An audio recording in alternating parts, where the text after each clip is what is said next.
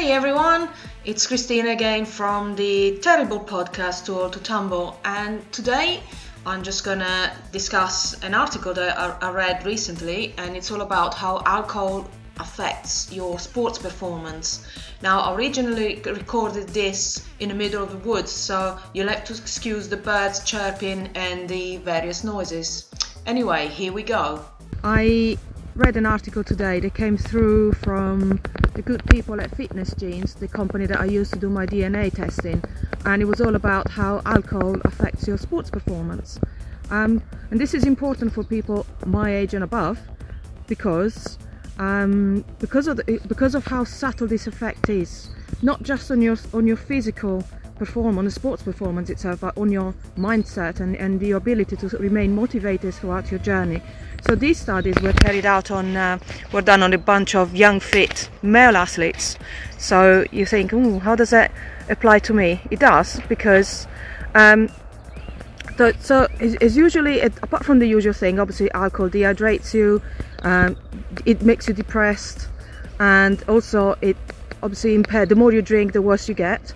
But what really struck out for me was the fact that the effects, these young, fit athletes felt the effects on the strength. The strength was impaired up to 3 days after they drank a lot of alcohol. Now, the problem with that is that this particular study doesn't actually relay the amount of alcohol these people drank in easy to understand unit measures, like how many pints of beer, or how many bottles of cider, how many glasses of wine, how many shots of vodka. It just tells you how many grams of alcohol in relation to each kilo of body weight.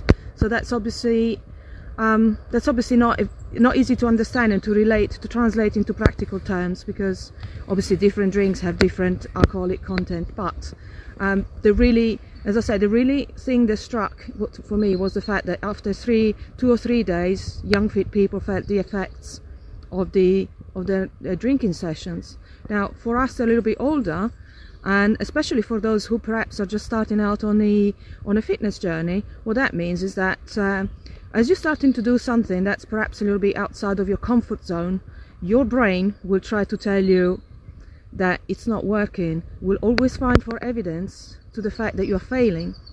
And so you have a big drinking session on a Friday night, then you go to the gym or on Monday or Tuesday, or you exercise at home, whatever it is you do, but you do that and suddenly you can't do anything at all. Your strength is just not there, because the alcohol sort of slowed down the progress you would have made after your previous training session. So your brain tells you, there you go, you thought you were getting better, you put in all that effort last Friday, and now that it's Tuesday, you can't move for shit. And so that is the subtle ways, because then when that happens, you lose your motivation to carry on.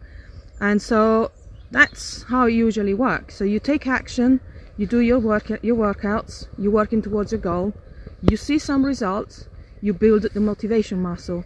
When you don't see results, and the results tells you, no, actually you got weaker, you didn't get stronger, your motivation dives, and then eventually you give up, and that it's really, really, really no good for you. So you have to ask yourself, when that happens, rather than blaming the program, blaming yourself, blaming the fact you didn't sleep, or you were late, you were stressed, just think back, how much did you drink 3 days ago? Or maybe even further back, the older you get, because obviously it gets harder to metabolize alcohol the older you get, and your hangover gets a lot worse after you have a big one.